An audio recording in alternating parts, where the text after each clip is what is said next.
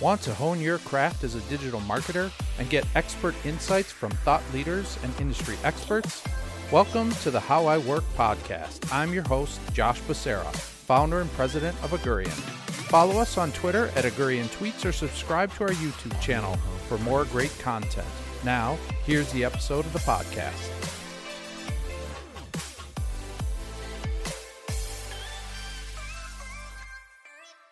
Hi, everybody. This is Josh Becerra from Agurian. I am here with Peter Zaballos, fractional CMO at Authentic Brand. Hi, Peter. Thanks for being here. Well, hi. Thanks for having me on, and I'm super excited for the conversation. Yeah, me too. So for all of you listening, watching, Peter is currently engaged with Authentic Brand. He's got a long-term assignment, but you were a two-time CMO, once for a public company, and then also had some fun working with a unicorn. So big companies, lots of great experience. I'm super excited about the conversation. So before we get into it, can you just give us a little bit of that background, that story from like your first job and how you got into marketing in general? Yeah. So I got into marketing totally because I was lazy in college. And from the moment I got grades, they were always bad. So I was the only kid in the very expensive private school my parents put me in Berkeley, California, to not go to a four-year school. Yeah. And I went to a community college called Diablo Valley College.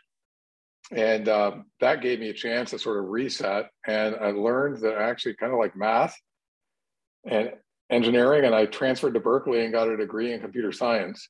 Cool. Still never a great student. I was on academic probation 3 times. My GPA was 2.3, which is the license plate on my car now, 2.3 GPA.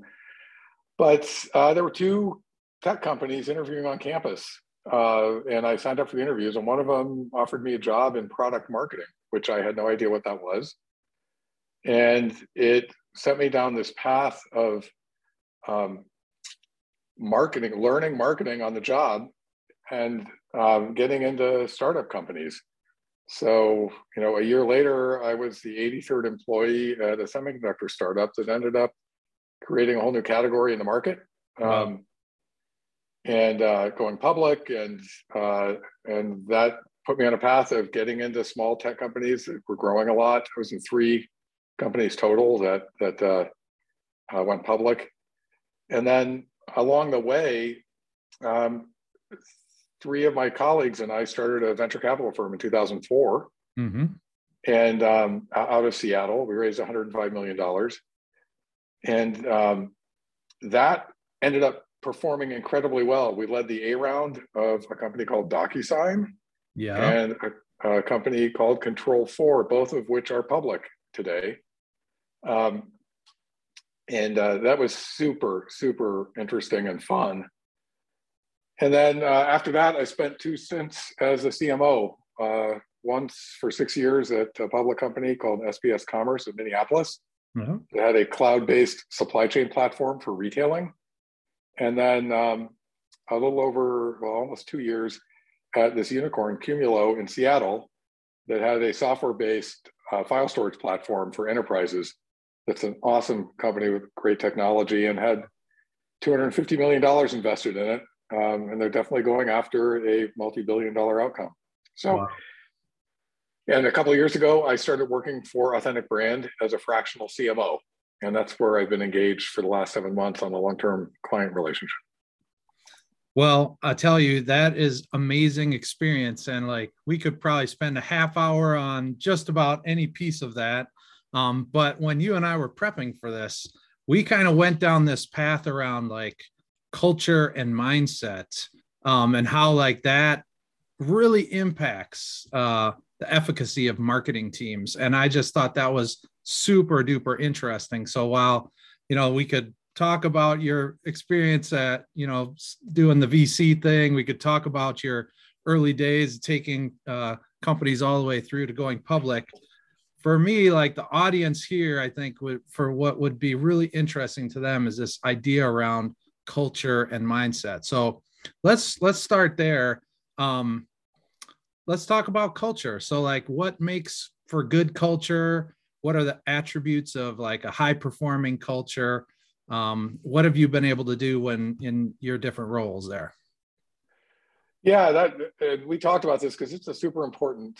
It's not even a topic. It's like a super important um, belief I've Yeah. got that creating a culture where the people on your team feel safe to take risks and make mistakes and to view mistakes as data.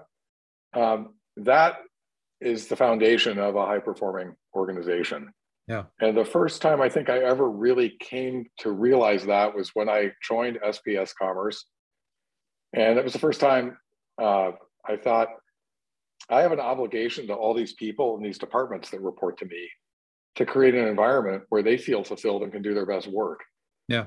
So we did create a culture where, one of the observations I would make to them is there is no penalty for action. Yeah. Course corrections come for free. Like if you've decided to just run in a direction and we find out later we need to change the direction, that's great. Yeah. Because you learn something. But if you're waiting to be told what to do, then we have a really big problem. Like we don't have a role in the org Yeah. for that. Or if But you then don't course correct, you end up being the Titanic. You run into an iceberg, right? Yeah. So yeah, that brings up another attribute of this is how do you create a culture where people are encouraged to be curious, open-minded learners? Yeah. Like so much of what we do in marketing today didn't exist 2 years ago. And what we're doing today is going to be obsolete in a year. Yeah. So it's the culture of the team that you assemble is so much more important than the experience of any one individual member. Yeah. You may go ahead. No, I really think that's true. And I think it has to be kind of a top down thing, or like from the marketing perspective, we need to like manage up to like the C-suite and make sure that there's alignment. Like, CEO, CFO, they have to kind of get this same mindset and culture, right? Yeah, you're absolutely right. It all starts at the top. So, as a CMO, I felt like I'd go back to this obligation to say, this is how we should behave. So what is the best way to get people to trust you when you say, this is what we should do? It's to live what you're telling them to do. Yeah. So it has to come with a huge dose of transparency and humility. And I have something called a user manual that's a one-page document that just lists all of the things I expect of me and my relationship with the people I work with. And one of the tenets in there is I am going to make mistakes and I'm going to own up to them, regardless of how painful or embarrassing that's going to be. Yeah. But by me being able to admit to the team, I made a mistake, or I thought this was the right thing to do, and we just learned it wasn't. What are we going to do about that? That's how you get them to feel like, okay, I can trust that I can do the same thing. Yeah. And be greeted with that kind of response. Yeah, I think modeling that behavior is so important. It does it liberates people all the way throughout the organization to feel like, wow, if the leader's willing to go out there and do that, then I sure can too. Yeah, I love how you use the term wait, because the first time I did that in front of 100 people, it felt like 1,000 pounds came off my back. Yeah. Just to be able to say, you guys all saw it. You knew it was a screw up. I know it's a screw up. So by admitting it to everybody, all of a sudden, it completely takes it off the table, takes it off your back. Yeah. Yeah. I mean, there is a piece of this where when we can talk about like reality and just like facts and like remove ego from it, it just makes everybody like level set and everybody can like contribute or like function. Like there's just better executive function, better decision making comes from people who don't have to be thinking about ego and if they're just thinking about facts and reality, right? Yeah. Yeah. It doesn't matter that it might have been your idea to begin with. If you now know that we need to change, that's the important part, not that you got credit for the idea in the first place. Yeah. Well, I love this idea of a user manual. I'm gonna ask you to maybe share that with me. Maybe I can share it with the group here. That would be really cool to see what's all on that list. Another thing that we talked about was around mindset, like fixed versus open mindset. And you kind of told me a little bit of a story about something you learned from Amazon about write a lot. So maybe you could start there and then kind of relate that to this fixed versus open mindset. Yeah, a person that I worked with for almost 20 years, both at Real Networks and then at the venture capital firm, is a partner at a large VC firm in Seattle. And they happen to be the firm that led Amazon's A round. Nice. So they've got a special relationship with Amazon. And at one point, Jeff Bezos came over to the partnership and spent some time. And the subject of write-a-lots came up. And at Amazon, a write-a-lot is someone who is right a lot about a very specific subject area. Yeah. Because you have to be a real expert in that. You can't be right a lot about 1,000 things. And the question got posed, what makes someone write a lot? And Jeff said, they change their mind a lot. And he went on to say, write-a-lots are people who will let go of the belief that they had about something when they encounter data that tells them that that belief is no longer valid or relevant. Yeah. So these are super open-minded people who are constantly testing their assumptions about something. And it ties into what you were just remarking on about humility. That's got to be somebody who doesn't have a whole lot of ego. Yeah. Because it doesn't matter if you were right a month ago. Today, you might be wrong. And so I just love this idea that you can label somebody as a write a lot because they're the curious, open-minded kind of person we should all be. Yeah. And I think you nailed it right there. It's like, it starts with curiosity, right? It starts with someone being so interested in like maybe this very specific thing that they just continue to explore it and explore it. So I think it's kind of a brilliant concept. And yeah, anytime I've, in my experience, encountered someone who kind of has this fixed mindset around like, this is how we have done things, or this is how it worked in this previous company that I worked at and we had a lot of success. Like you said earlier, like 2 years ago, we didn't have anything that we're using today. And 2 years from now, it's going to look totally different. And if you lack that curiosity and you think you got it figured out, like you've lost. Yeah. Yeah. At that company in Minneapolis, we basically built a marketing organization from scratch, like a digital marketing organization. And we made a really important hire early on. This incredibly talented woman was our first search engineer. And she was like the most curious person on the planet, still is. She's just phenomenal. And at one point, my favorite part of that job was when this woman would come up to me while I was walking through the group and pull me aside and say, I was looking at something. And can I tell you about it?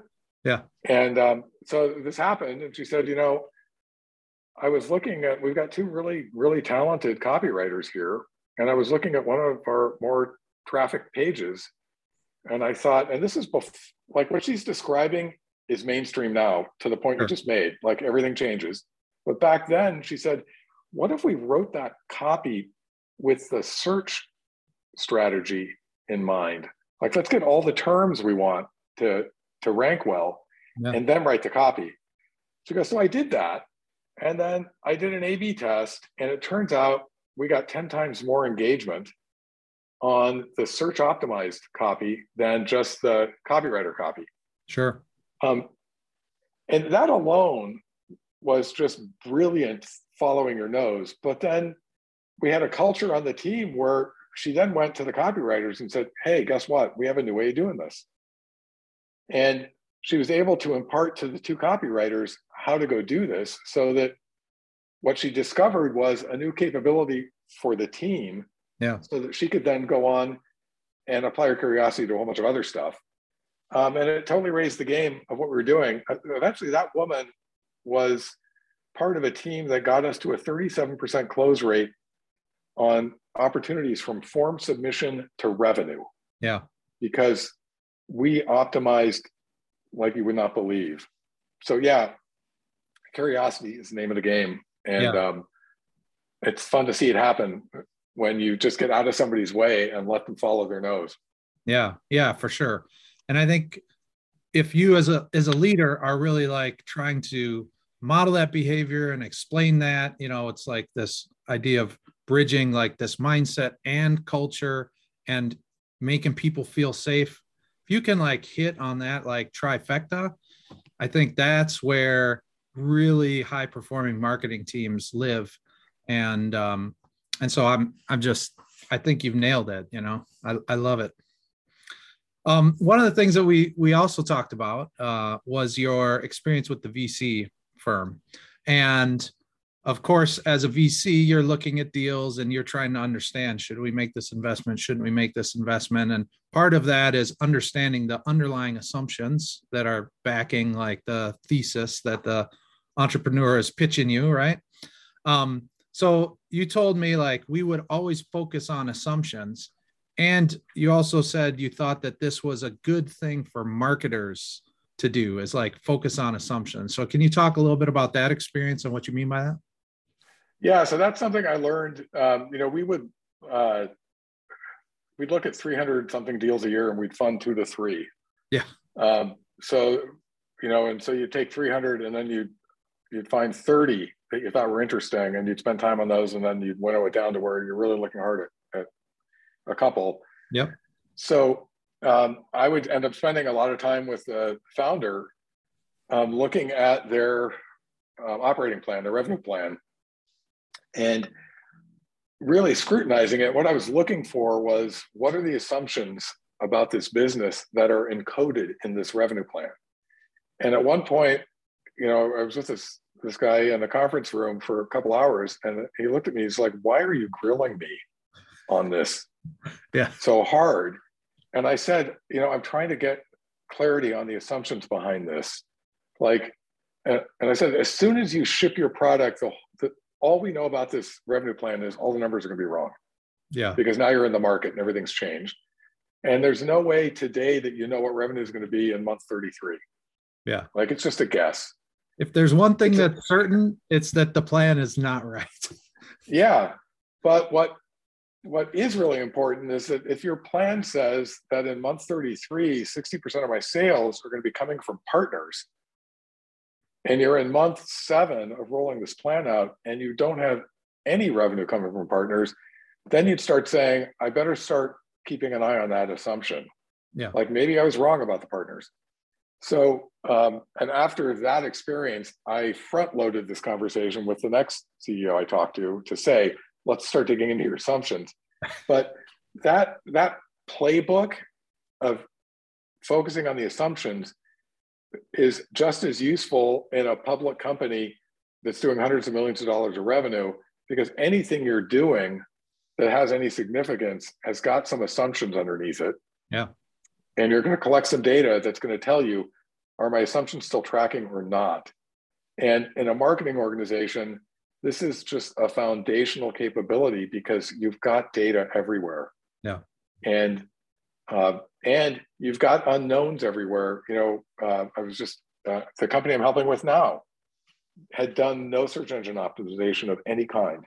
Yeah. So we have this super awesome search engineer on board, and he's trying to work with the finance department to say, well, what's our revenue plan look like from organic?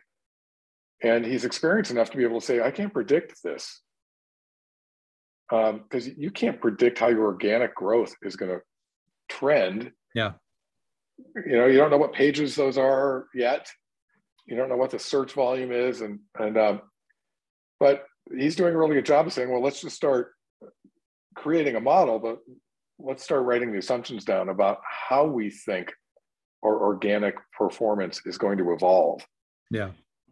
Yeah.